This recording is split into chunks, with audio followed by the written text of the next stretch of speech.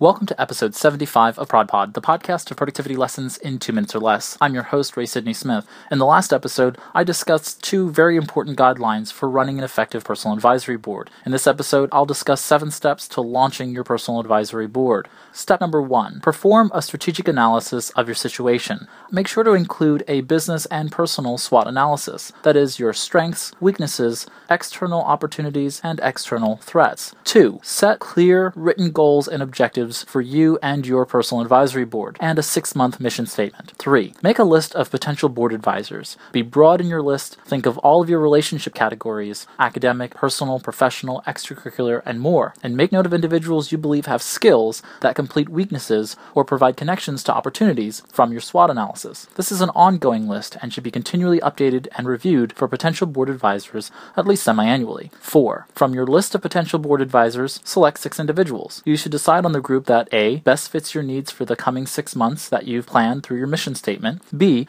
has the best chance of collaborating well, and C, have no apparent reasons for not being able to serve on the board for the next term. Step 5, create a list of possible substitutes, usually up to 3, in case some of your potential board advisors are unable or unwilling to be part of your personal advisory board. Be gracious, positive, and compassionate with anyone who does not or cannot be on your personal advisory board. Be sure to ask them if they'd like to be considered for future personal advisory boards. 6, reach out to each potential board advisor, introduce them to the concept of the personal advisory board and yours and their responsibilities by outlining them in writing, and ask them if they'd be interested in joining the personal advisory board. Step 7, once you have 6 yeses, you are ready to schedule your first personal advisory board meeting.